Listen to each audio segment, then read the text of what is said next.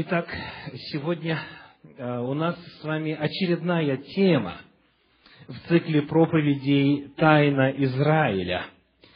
И эта тема называется следующим образом.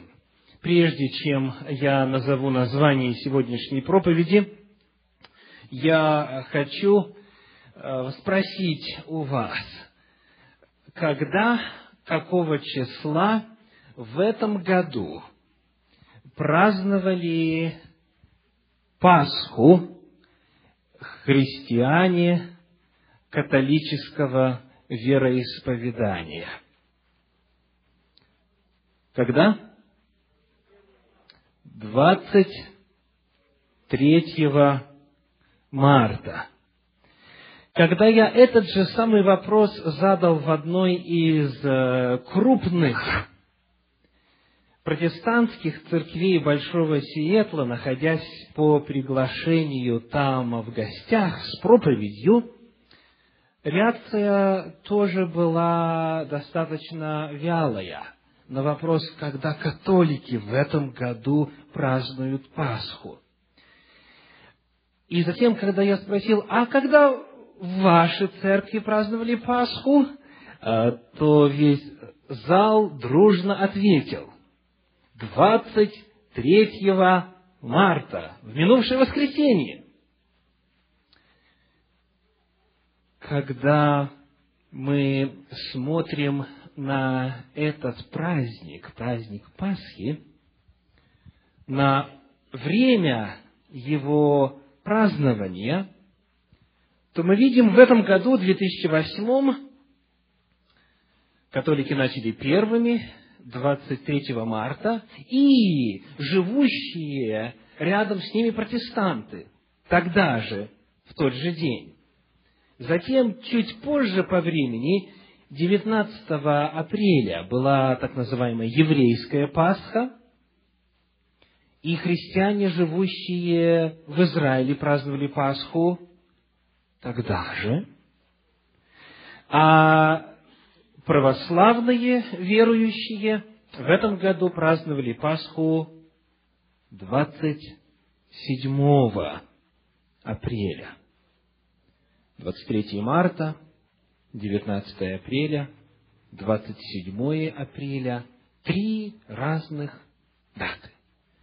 Христиане, живущие в разных местах, праздновали события смерти и воскресения Иисуса Христа в разное время.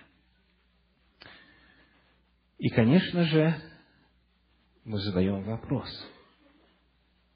а как правильно? Ведь Иисуса Христа не распинали 3 раза, правда? Его не могли распять и 23 марта, и 19 апреля, и 27 апреля. Было одно событие распятия и воскресения. Почему же в христианской традиции, в разных ее направлениях, разные даты? Что произошло в истории, что привело к такой сумятице и разноголосице в отношении этого и других вопросов собраний, проводимых верующими? Моя проповедь сегодня называется так: «Праздничные времена, двоеточие, Божьи или человеческие». Праздничные времена, Божьи или человеческие.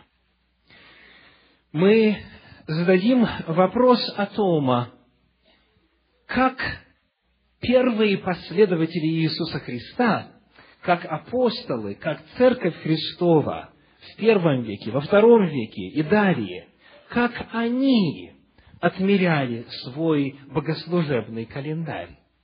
Когда они собирались на богослужение, когда они проводили торжественные собрания, когда они проводили праздники, как в целом строился их литургический, то есть богослужебный календарь. Мы сегодня не будем поднимать вопросы статуса этих дней, То есть, являются ли они обязательными, являются ли они святыми, являются ли они сотериологическими, в том смысле, что сопряжены ли они с обретением спасения, зависит ли спасение от соблюдения этих дней, мы сегодня ставим вопрос в другом ключе, исключительно в сфере календаря. Когда народ Божий, те, кто уверовал в Иисуса Христа в первом веке нашей эры, когда они собирались на недельные богослужения, когда они проводили праздники Господни. Давайте начнем с еженедельных богослужений. В какой день Иисус Христос ходил поклоняться Господу? Евангелие от Луки, 4 глава, 16 стих. Луки, 4 глава, 16 стих говорит: «И пришел в Назарет, где был воспитан, и вошел по обыкновению своему в день субботний в синагогу и стал читать». Итак, Иисус Христос имел что? Обыкновение. Чье обыкновение? По обыкновению своему. Очень важно. Не просто по традиции, не просто потому, что он родился от еврейской мамы, не просто потому, что он вырос и был воспитан в еврейской среде. Это был его обычай, это был его выбор. По обыкновению своему он вошел в синагогу в день субботний. Так Иисус Христос отмерял время богослужений еженедельных. Иисус Христос, сам соблюдая субботу, сам проводя богослужения и участвуя в богослужениях в субботу, также сказал на эту тему следующее. Евангелие от Матфея, 24 глава, 20 стих, Матфея 24, 20. «Молитесь, чтобы не случилось бегство ваше зимою или в субботу». Иисус Христос, говоря своим ученикам, как говорит начало 24 главы, 3 стих, «Когда же сидел он на горе Илионской, то приступили к нему ученики наедине и сказали». То есть, он общается со своими учениками, с близкими ему, с его последователями, с его первыми, лучшими последователями, и говорит им: «Будет тяжелое время для Иудеи, будет мерзость запустения, храм будет разрушен во исполнении слов пророка Даниила. И в это время, когда вы увидите Иерусалим, окруженный войсками, знайте, что приблизилось запустение его, потому бегите из Иерусалима, чтобы спастись». И он говорит: молитесь, чтобы когда это время наступит, а это произошло в 70-м году нашей эры, разрушение Иерусалима. Он говорит: молитесь, чтобы бегство ваше не случилось зимою или в субботу. Зима – это время крайне неблагоприятное для передвижений.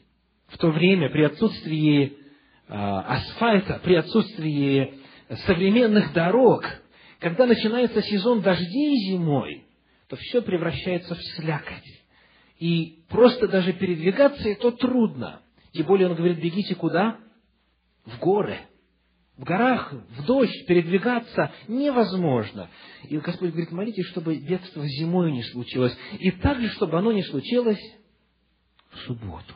Иисус Христос ожидал, что суббота будет среди Его последователей, среди апостолов в первую очередь, занимать очень важное место для того, чтобы покой субботнего дня и радость субботнего дня, и богослужение, и священное собрание, и все благословения, которые Господь приготовил, чтобы все это не было потеряно самой необходимостью спешно спасаться и убегать в горы. Итак, Иисус Христос ожидал, что и в 70-м году нашей эры, после Его смерти и воскресения, Его последователи будут собираться на богослужение в субботу. Они будут праздновать этот день, они будут почитать этот день. Они будут соблюдать субботу. На этой неделе я нашел в книге одного известного раввина по имени Ехескель Эпштейн, раввин и доктор богословия, в книге, которая называется «Иудаизм», где он рассказывает об истории иудаизма, описание того памятного времени, когда Иерусалим был окружен войсками. Послушайте, что пишет этот раввин. Из всех партий и группировок, которые были в Иудее перед разрушением храма, единственной партией, которая устояла в национальной катастрофе, были, вы уже знаете, фарисеи, мы об этом говорили, верно? Ни одна другая партия не пришла народу на помощь в дни тяжких испытаний. И теперь внимательно. Иудео-христиане с самого начала войны укрылись в своем убежище Пелла на противоположном берегу Иордана в русской транскрипции. А саддукеи, зелоты, ессеи и другие секты постепенно исчезли со сцены. Одни фарисеи остались на посту, и именно им выпала задача восстановить порванную нить духовной жизни Израиля.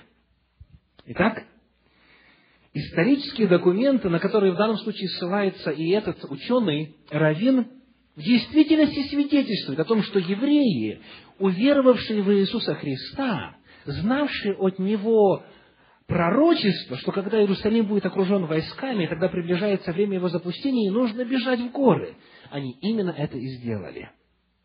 Слова Иисуса Христа исполнились, они, в свою очередь, были повторением пророчества из книги Даниила, 9 главы, и евреи, уверовавшие во Христа, спасли свою жизнь, не погибли, когда был разрушен Иерусалим, когда был разрушен храм.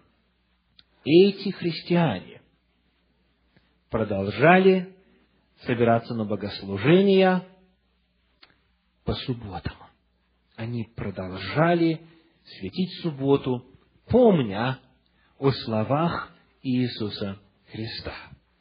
Итак, смотря на то, что делал Иисус Христос и чему учил Иисус Христос, мы видим, что Он сам приходил на богослужение в субботний день, в соответствии с 4 заповедью, которая говорит: «Помни день субботний, чтобы светить его». И Он просил учеников молиться, чтобы в 70-м году это бедствие не пришло на них в субботний день. Он ожидал, что они будут продолжать отмечать святость субботы. Что мы читаем касательно апостолов, первых руководителей христианской церкви? Давайте откроем книгу «Деяния апостолов», 13 главу, прочитаем стихи с 42 по 44. Деяния апостолов, 13 глава, 42 по 44. «При выходе их из иудейской синагоги язычники просили их говорить о том же в следующую субботу». Сделаем паузу. Кто их просит говорить? Язычники. О чем просят говорить? О том же. А почему о том же? Скажите, где язычники их встретили, апостолов? Давайте еще раз прочитаем. При выходе их из иудейской синагоги. То есть язычники не слышали этой проповеди, они не были там, на этом богослужении. И когда апостолы выходят, они говорят: расскажи нам об этом же когда? В следующую субботу. В следующую субботу. И вот что происходит. В следующую субботу почти весь город собрался слушать Слово Божие. Мы видим, что апостолы продолжали совершать богослужение и проповедь Слова Божия по субботам не только для евреев в синагогах, но и для язычников. Иными словами, вопрос дня богослужения – это не вопрос этнического плана, а вопрос Божьей воли. Господь своим собственным перстом написал эту заповедь, и Он своим гласом провозгласил вслух всех тех, кто стоял у горы Синай: всех тех, о ком книга Исход, 12 глава, 38 стих говорит, множество разноплеменных народов. Я повторю, множество разноплеменных народов. Для всех их прозвучала эта заповедь. Помни день субботний, чтобы светить его. Суббота – это день священного собрания. И потому апостолы Иисуса Христа уже после Его смерти и воскресения, они продолжали собираться на богослужение по субботам и проводить их и для иудеев, и для язычников. В 17 главе книги Деяний апостолов первые 4 стиха говорят так. «Прошедшие через Амфиполь и Аполлонию, они пришли в Фессалонику, где была иудейская синагога. Павел по своему обыкновению вошел к ним и 3 субботы говорил с ними из Писаний, открывая и доказывая им, что Христу надлежало пострадать и воскреснуть из мертвых, и что сей Христос есть Иисус, которого я проповедую вам. И некоторые из них уверовали, и присоединилось к Павлу и Силе, как из еллинов, чтущих Бога, великое множество, так и из знатных женщин немало». Итак, мы видим, что проповедь, подчеркиваю, по обыкновению апостолов, в данном случае апостола Павла, проходила и для иудеев, и для еллинов, когда? По субботам. Таким образом, мы находим, что апостолы продолжали проводить главное богослужение недели в день субботний, в соответствии с Божьим законом. В 15 главе книги Деяний апостолов описываются события, которые в богословии принято называть Иерусалимским собором. И вот этот Иерусалимский собор как раз-таки занимался вопросом о том, какие заповеди нужны для кого? Для язычников.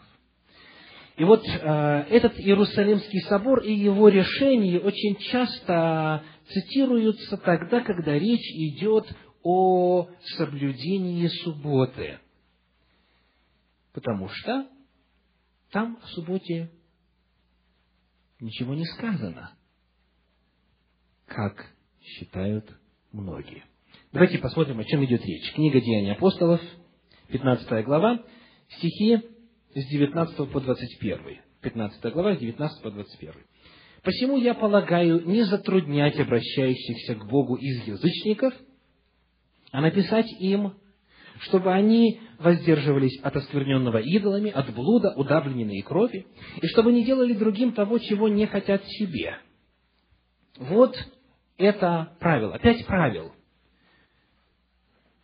Воздерживаться от оскверненного идолами, от блуда, удавленной и крови, и не делать другим, чего не хотят себе. 5 законов, 5 требований к язычникам. И иногда можно услышать голоса. Посмотрите, ничего не сказано о том, что язычники должны светить субботу. Давайте посмотрим на смысл и цель этого собора. Для чего он собрался? Какие вопросы решались? И откуда были взяты эти 5 принципов, эти 5 законов, эти 5 заповедей? Говорится ли здесь о субботе или нет? Скажите, каким знаком препинания заканчивается в вашей Библии 20 стих? Двоеточие, правда? Проверьте. Проверьте. «И чтобы не делали другим того, чего не хотят себе», двоеточие. Ну, напомните, что двоеточие означает?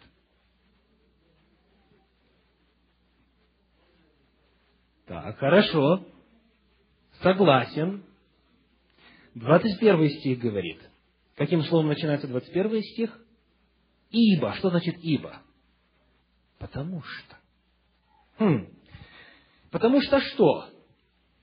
Потому что закон Моисеев от древних родов по всем городам имеет проповедующих его и читается в синагогах каждую субботу. Вопрос. Каким образом связаны 21 стих и предыдущие 20? Повеление и решение апостолов на Иерусалимском соборе не заканчивается 20 стихом.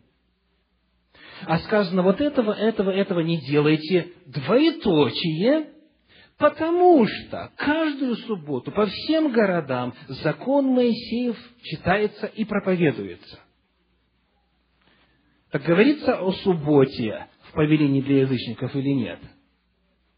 Конечно, говорится.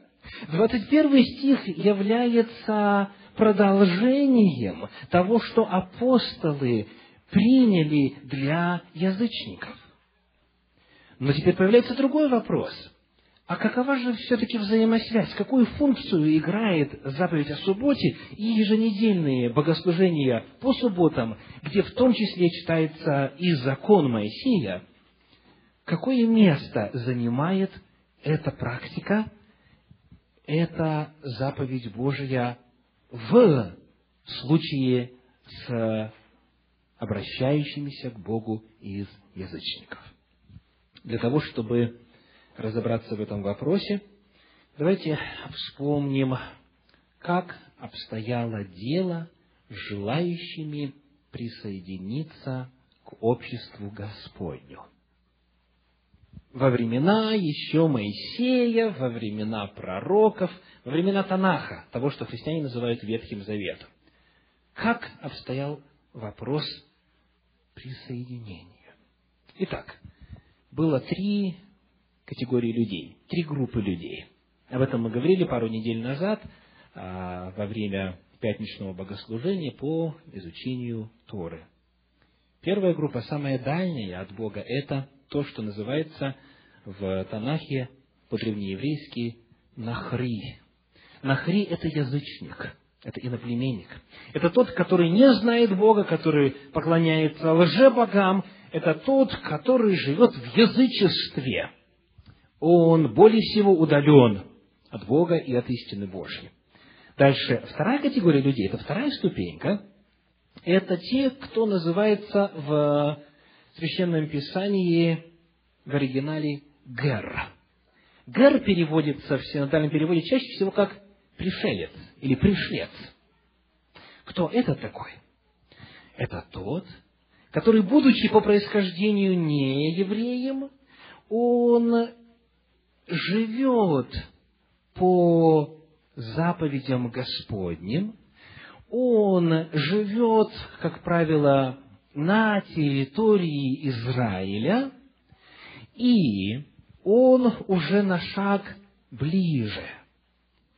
Гер, пришлец.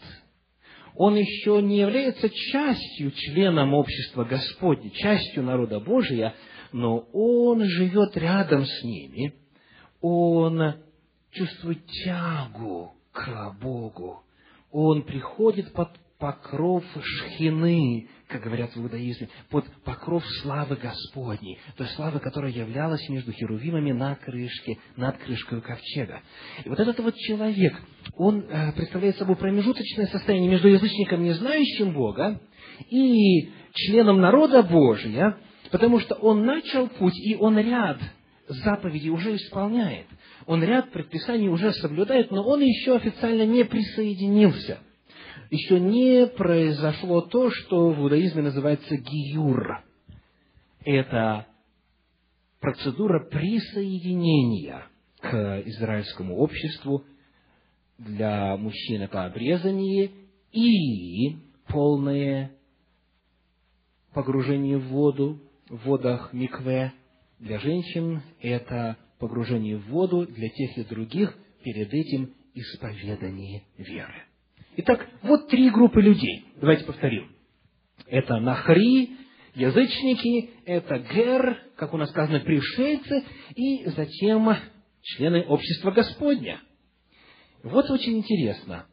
Когда мы читаем с вами Евангелия и послания, деяния апостолов и так далее, как назывались в первом веке представители вот этой второй группы, промежуточной, средней, которые в Танахе называются гер?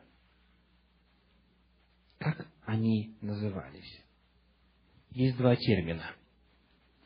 Первый – это боящиеся Бога. Боящиеся Бога. Второй – чтущие Бога. Боящиеся Бога или чтущие Бога. Во времена первого века так назывались те люди, которые уже сделали несколько шагов навстречу заповедям Божьим, законам Божьим, Торе, которые веровали в истинного Бога, в Бога Израиля, и которые часть заповедей уже соблюдали. Но они еще не прошли процедуру гиюра, они еще не были иудеями по вероисповеданию, они еще не присоединились официально к народу Божию. Так вот, язычники, чтущие Бога и иудеи. Три группы людей. Каким образом рассматривалась вот эта третья группа? Что они представляли собой? Я вот сейчас говорю именно о тех, кто посерединке. Вот эти вот геры, или, как названо в книгах Нового Завета, чтущие Бога или боящиеся Бога. Один из них описан в 10 главе книги Деяний апостолов. Давайте посмотрим на него. Деяния апостолов, 10 глава. Мы прочитаем с вами стихи 1 и 2. 10 глава, 1 и 2. «В Кесарии был некоторый муж именем Корнилий, сотник из полка, называемого Италийским, благочестивый и боящийся Бога со всем домом своим, творивший много милостыни народу и всегда молившийся Богу». Вот некоторые признаки. Творит милость и молится Богу, всегда молится Богу. Мы находим дальше теперь в 22 стихе этой 10 главы. «Они же сказали: Корнилий сотник, муж добродетельный и боящийся Бога, одобряемый всем народом иудейским, получил от святого ангела повеление призвать тебя в дом свой и послушать речей твоих». Итак, вот эта вторая категория, боящиеся Бога или чтущие Бога, видимо, они верят в Бога, они молятся Ему, они соблюдают ряд предписаний, и вот в случае с Корнилием они одобряемы народом иудейским. Они еще не члены народа Божия, но они уже на пути, они вошли в эту среднюю категорию. В Торе очень ясно прописаны некоторые требования по отношению к герам, которые еще не члены народа Божьего, но, тем не менее, на пути. Ну вот, в частности, книга Исход, 20 глава, стихи с 8 по 10. Исход, 20 глава, стихи с 8 по 10. «Помни день субботний, чтобы светить его. 6 дней работай и делай в них всякие дела твои, а день 7 суббота Господу Богу твоему. Не делай вон и никакого дела, ни ты, ни сын твой, ни дочь твоя, ни раб твой, ни рабыня твоя, ни вол твой, ни осел твой, ни всякий скот твой, ни пришлец, который в жилищах твоих». Слово «пришлец» в оригинале что? Гер. Гер – это язычник, который присоединяется к народу Божию и который находится в процессе присоединения. Итак, гер должен что делать? Покоиться в день субботний. Есть и другие заповеди для геров, но мне сейчас важно показать вам следующую картину.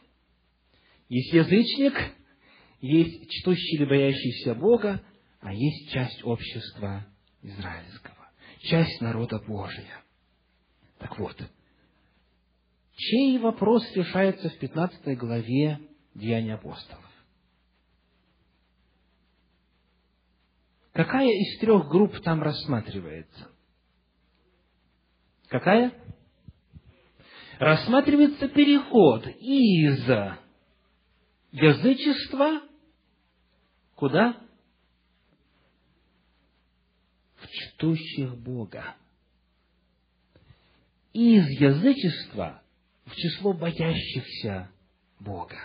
В иудаизме этот вопрос был отработан, путь был ясен. Если ты язычник и хочешь присоединиться, вот, пожалуйста, правила промежуточные, ты живешь ими, ты исполняешь, ты привыкаешь, и когда созрел, ты можешь присоединиться. Не сразу, а через вот этот промежуточный этап. И вот теперь, когда христиане стали проповедовать, евреи по происхождению, апостолы Христовы, первоапостольская церковь, когда они стали проповедовать, и когда благодаря их проповеди стали язычники обращаться к вере в Бога, встал вопрос, как быть с ними? Вопрос 15 главы не рассматривается в отношении конечной цели или конечного результата присоединения к обществу Господню. Вопрос рассматривается в отношении вот этой второй группы людей. Что мы, как последователи Иисуса Христа, что мы считаем необходимым для вот тех, кто готовится к тому, чтобы полностью и до конца стать частью общества народа Божия. И вот очень интересно на эту тему говорит еврейская энциклопедия, описывая, как в иудаизме этот вопрос решался.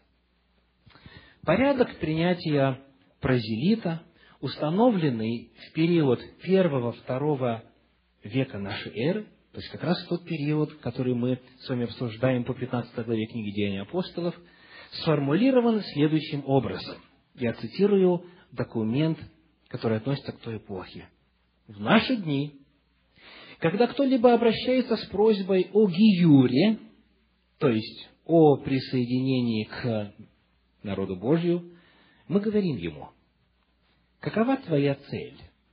Разве ты не знаешь, что ныне народ Израиля пребывает в жалком состоянии, притесняем, изгнан и претерпевает постоянные страдания? Если он отвечает: мне это известно, и я недостоин этого, мы незамедлительно принимаем его. Что делаем?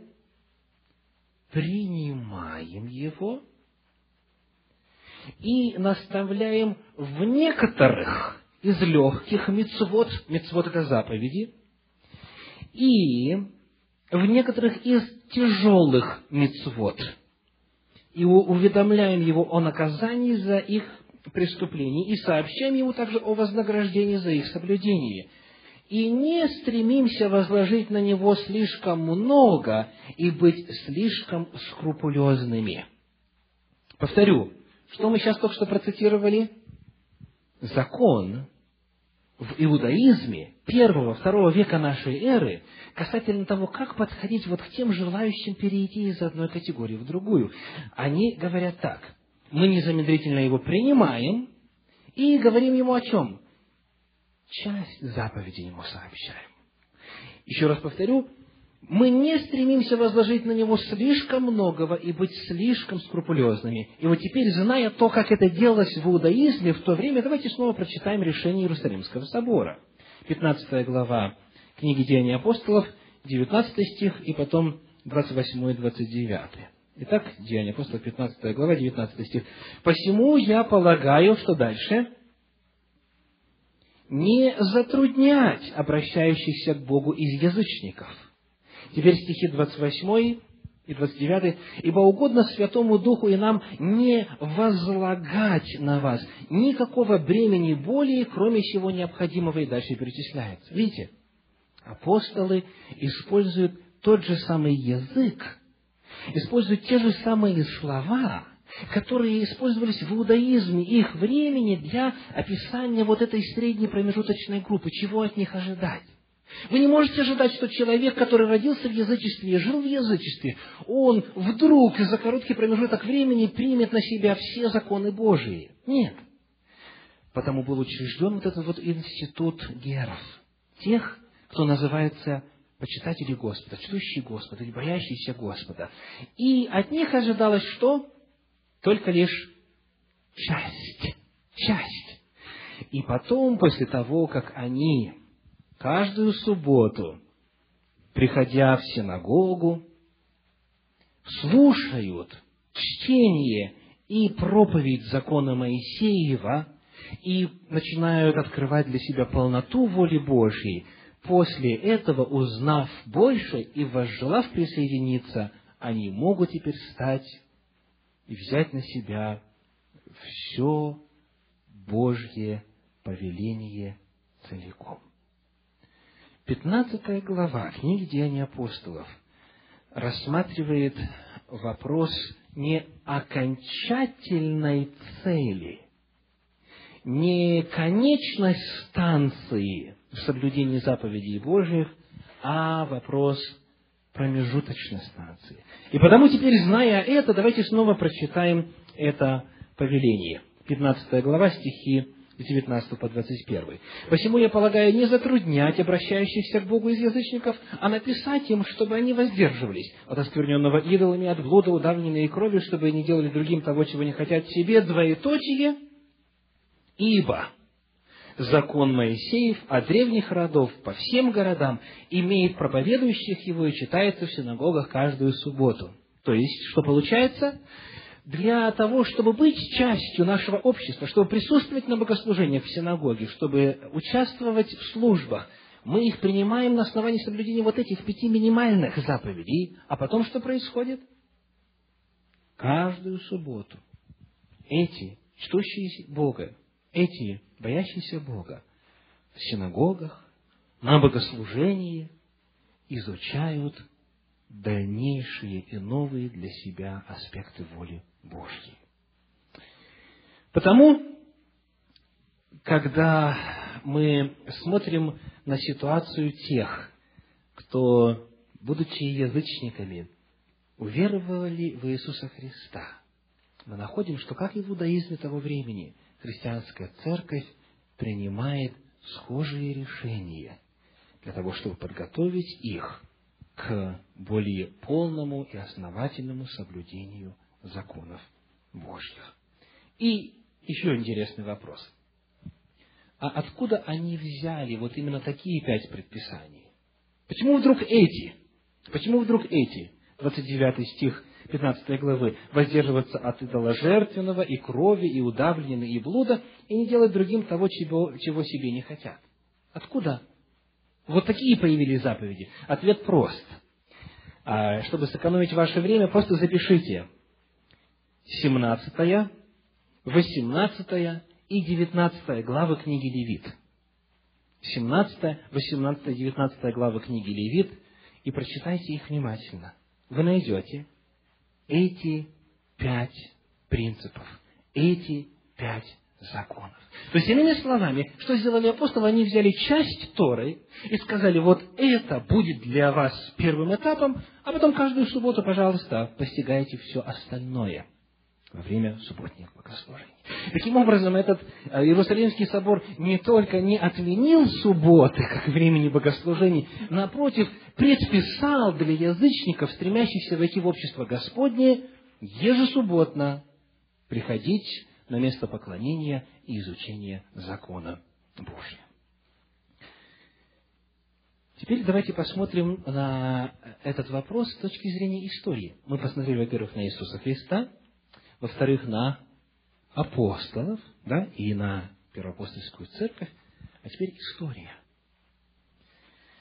Вот что в издании «Континент», номер 95, выпуск 95, в 1998 году напечатал священник Александр Мейни.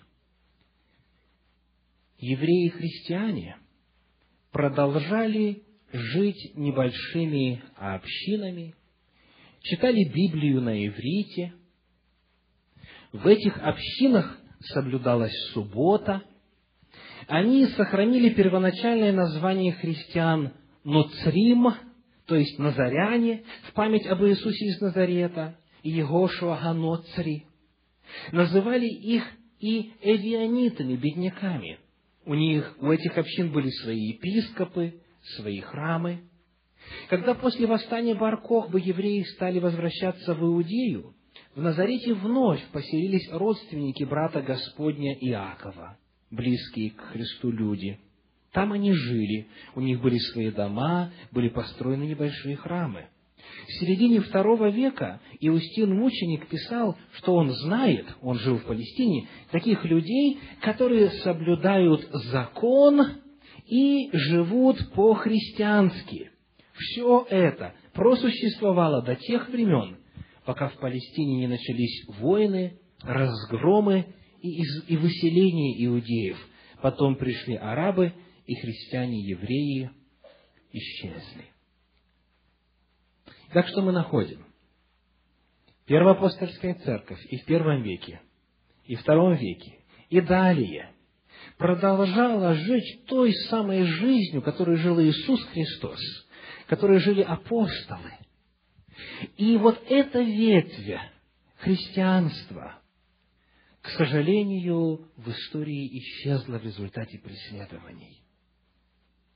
Но, тем не менее, на протяжении целого ряда веков, проводя богослужения по субботам, живя по закону и веря в Иисуса Христа как в пришедшего Мессию, эти христиане существовали, служили Господу и проповедовали истину так, как они знали ее во Иисусе Христе.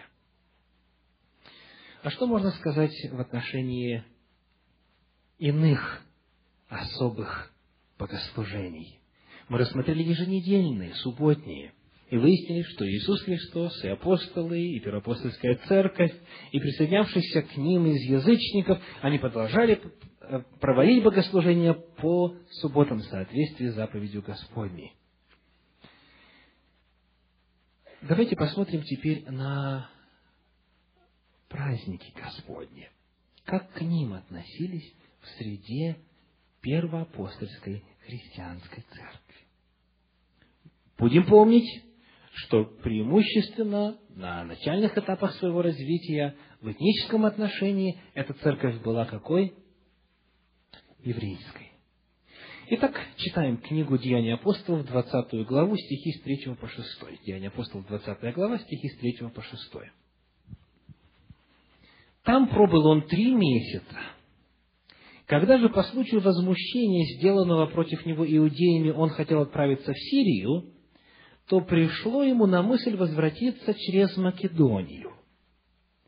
Его сопровождали до Асии, и перечисляется список имен. Они, пошедшие вперед, ожидали нас в Троаде, а мы после дней опресночных отплыли из Филипп, и дней в 5 прибыли к ним в Троаду, где пробыли 7 дней». Здесь описывается апостол Павел, евангелист Лука и вся евангелизационная группа, которая осталась при Павле.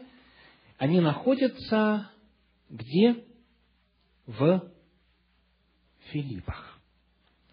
Они находятся в Филиппах, и говорится о том, что они продолжили путь после дней опресночных. В самом тексте не раскрывается, что они делали в течение пресночных дней и почему ждали, пока не закончатся опресночные дни, прежде чем продолжить свое путешествие. Но помня, что речь идет о иудеях, которые продолжали быть ревнителями закона, помня, как сказал апостол Павел, что он ни в чем не нарушил закон, говоря это в конце своей жизни, находясь в заключении, мы с легкостью можем определить эту причину.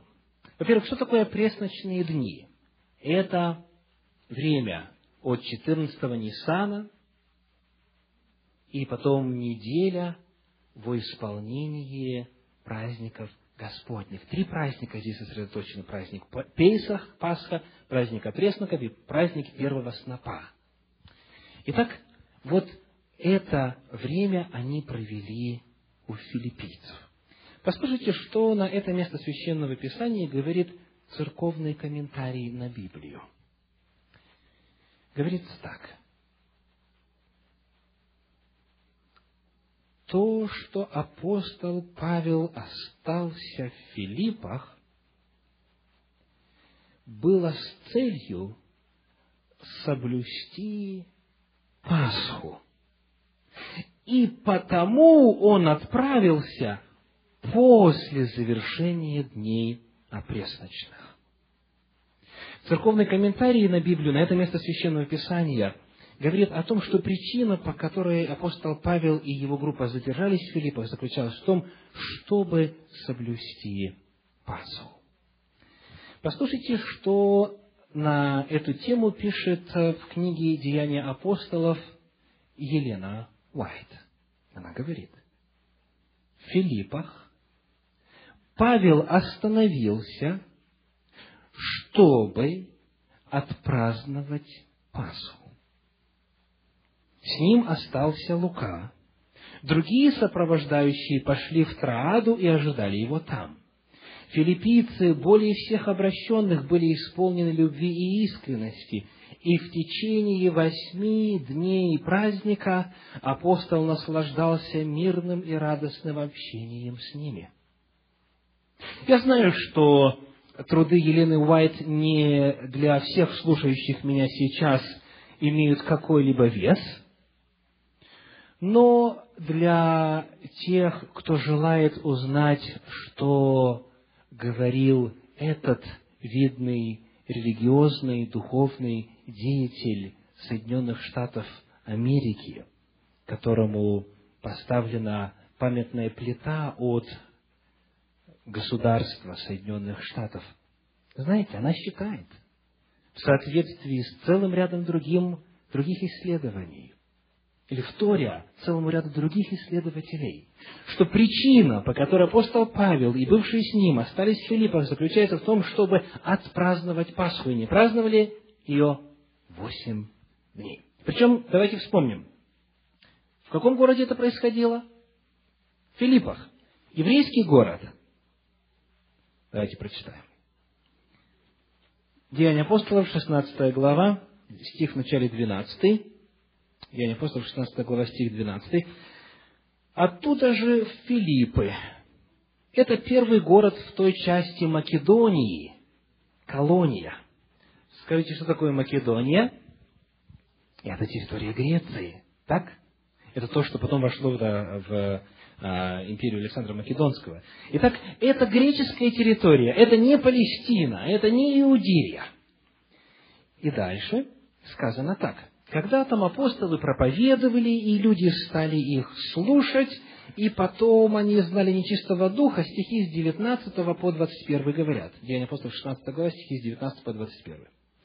Когда господа ее, видя, что исчезла надежда дохода их, схватили Павла и Силу и повлекли на площадь к начальникам, и, приведши их к воеводам, сказали: «Сии люди, будучи иудеями, возмущают наш город и проповедуют обычаи, которых нам, римлянам, не следует ни принимать, ни исполнять». Итак, какой город? Римский. То есть, мы видим, что их преследуют за то, что они свои иудейские обычаи распространяют. Вот обвинение против них. То есть, иными словами, это не христиане из евреев, которым было бы привычно по традиции праздновать Пасху. Это христиане из язычников. Это первый город на территории Греции, где проповедь Слова Божьего стала звучать устами апостолов. Там была создана церковь. Эту церковь создал апостол Павел, и вот миссионерская группа, которая была с ним. И потом, когда он навестил их в следующий раз, сказано, они только когда закончились опресночные дни, потом продолжили дорогу дальше. Эти язычники, присоединившиеся к Господу, к обществу израильскому, они продолжали отмечать эти праздничные дни. В 20 главе книги Деяния апостолов 16 стих говорит, Деяния апостолов 20 глава 16 стих: «Ибо Павлу рассудилось миновать Ефес, чтобы не замедлить ему в Асии, потому что он поспешал, если возможно, в день Пятидесятницы быть в Иерусалиме». Вновь мы видим стремление апостола. Он хотел в день Пятидесятницы быть в Иерусалиме. Для тех, кто знает закон, ясно почему. Скажите, почему? Потому что Пятидесятница – это один из 3 паломнических праздников. И по закону нужно в Пятидесятницу быть в Иерусалиме. То есть, иными словами, для тех, кто помнит, что апостол Павел – это человек, получивший образование раввина, и что он продолжает быть частью общества Господня, никаких вопросов нет, почему он это делал. Но в тексте прямо не указано. Потому что, когда этот отрывок писался, то этот вопрос даже и не стоял. Но, тем не менее, давайте снова послушаем, что на эту тему пишет Елена Уайт в книге «Искупление. Учение Павла и его миссия для язычников». Она говорит: он направлялся в Иерусалим, чтобы отпраздновать праздник Пятидесятницы. Для тех, кто желает услышать в оригинале, вот так сказано в этой книге: He was on his way to Jerusalem to celebrate the feast of Pentecost. Иными словами, снова мы находим, что апостол Павел, и он не один, с ним руководители, лидеры, евангелисты, руководители христианской церкви, стремятся, спешат в Иерусалим на Пятидесятницу, чтобы отпраздновать этот праздник. Таким образом, мы находим, что в дошедших до нас в книгах Нового Завета сведениях апостолы продолжали мерять время праздниками Господними. Они продолжали собираться на особые богослужения, проводить вот эти праздничные мероприятия тогда, когда подходило время, предписанное законом. Хочу поделиться с вами одним высказыванием церковного историка Евсевия Кесарийского. Евсевий Кесарийский писал в первой половине IV века. Он написал книгу «Церковная история». И вот что он пишет. Эта книга сейчас у меня в руках, ее можно приобрести в книжном магазине в районе Большого Сиэтла, в том числе в книжном магазине «Континент» в университетском районе Сиэтла, где и я ее приобрел, потому что та копия, которая была у меня в России, там и осталась. Итак, церковная история, документ первой половины IV века. Евсевий Кесарийский интересен тем, что он приводит очень много первоисточников. То есть, рассказывая о чем-то, он не просто говорит, было то-то и то-то, он фактически цитирует документы более ранних ему эпох. И вот что он пишет в 23 в 24 главе своей книги «Церковная история» касательно Пасхи.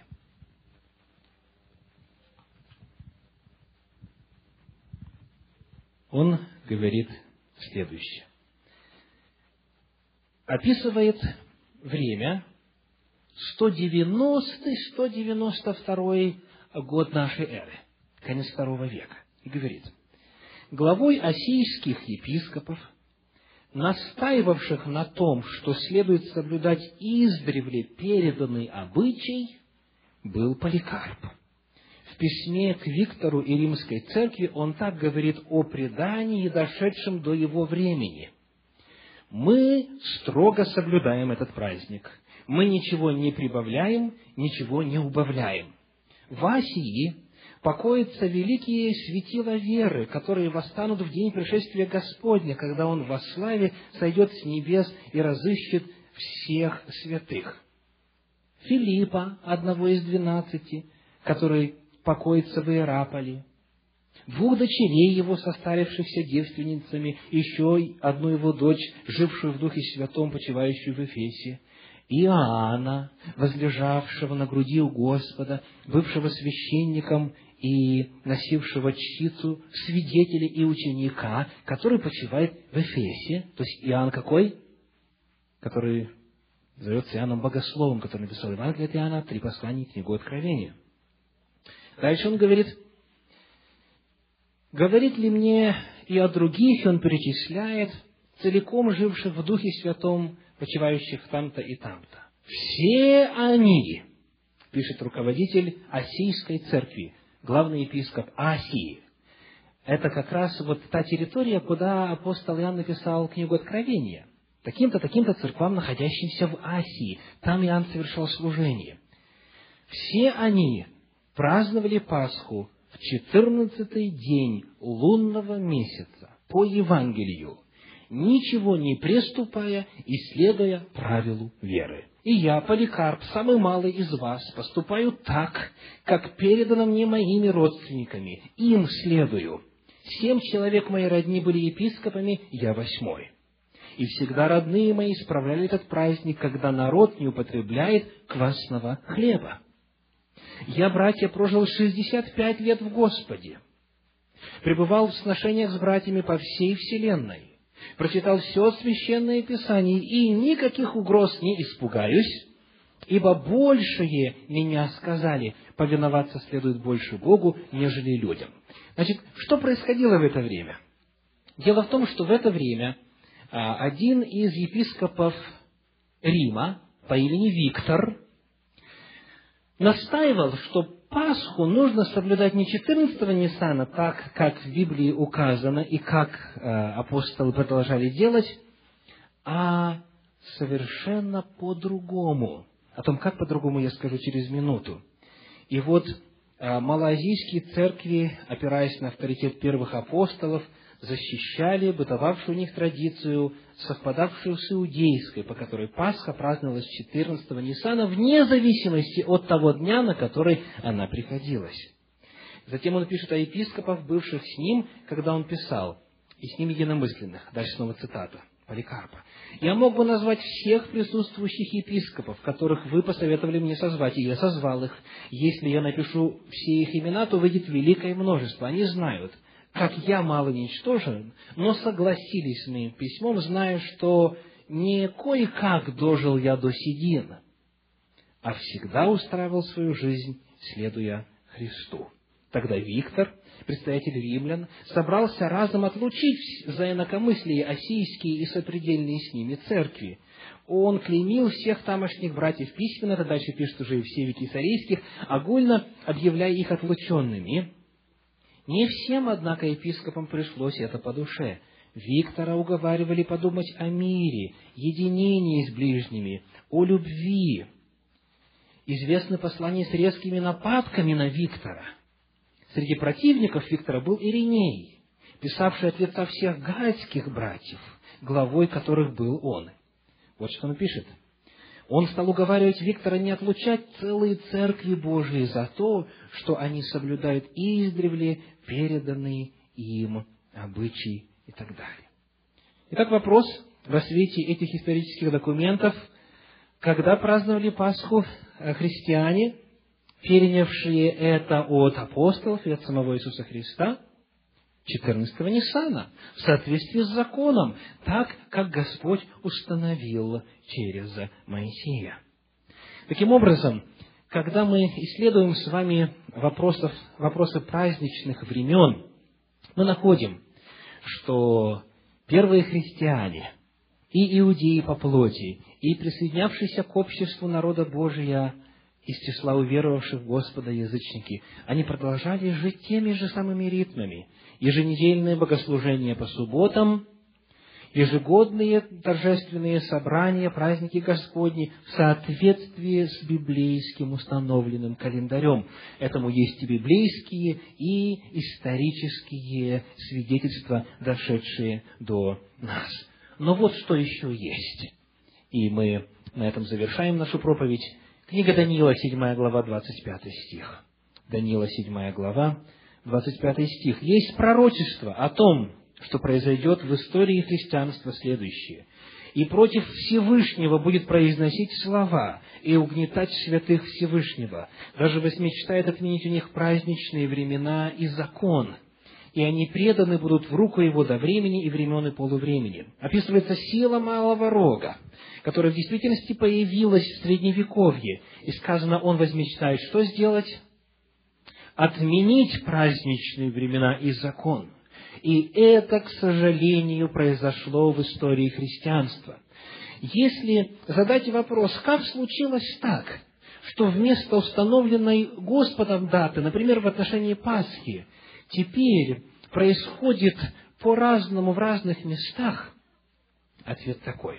когда в 325 году, и это только лишь один из этапов этой истории, это не целиком информация, но тем не менее, когда в 325 году император Константин собрал Никейский собор, он по итогам этого письма, по итогам этого собора написал письмо, сформулировал письмо всем руководителям церквей, где он говорит следующее.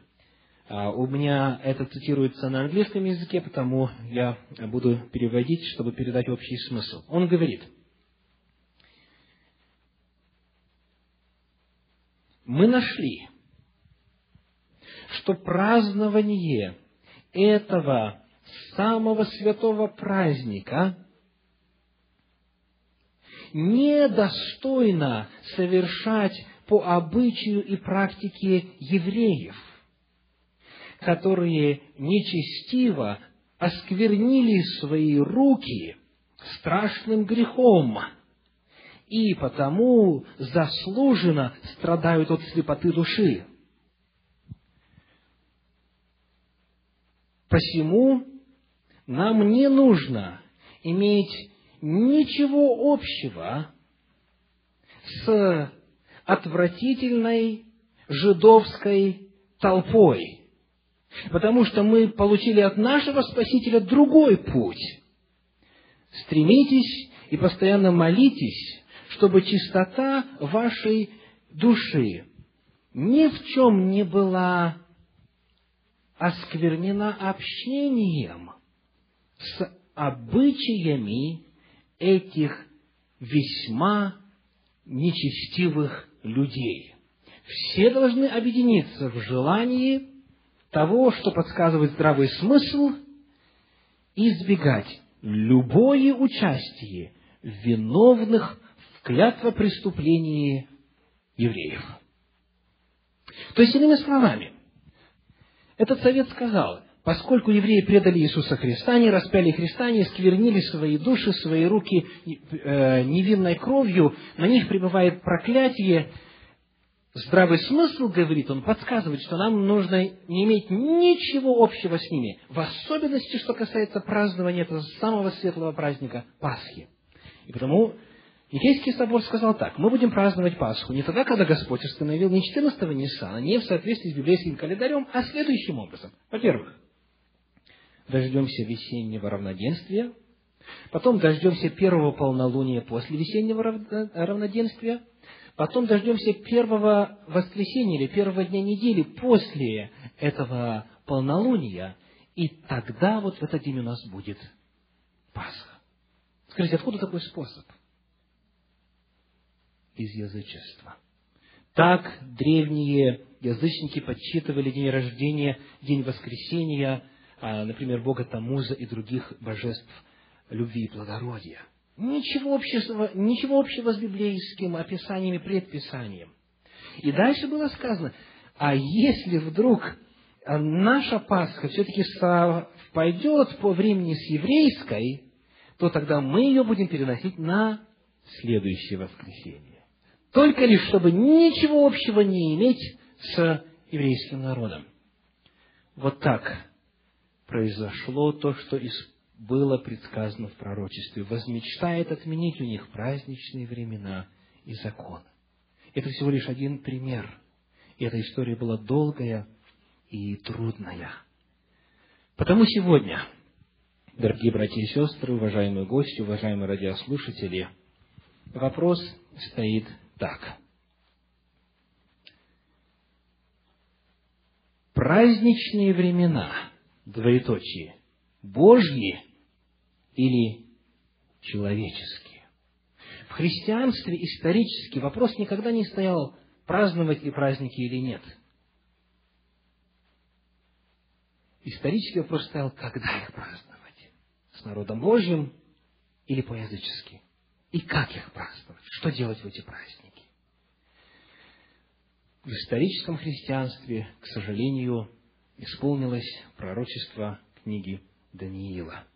Итак, праздничные времена. Библейское или языческое наследие. Вот как стоит вопрос. Вот какой выбор следует сделать каждому в отдельности. Да благословит вас Господь. Аминь.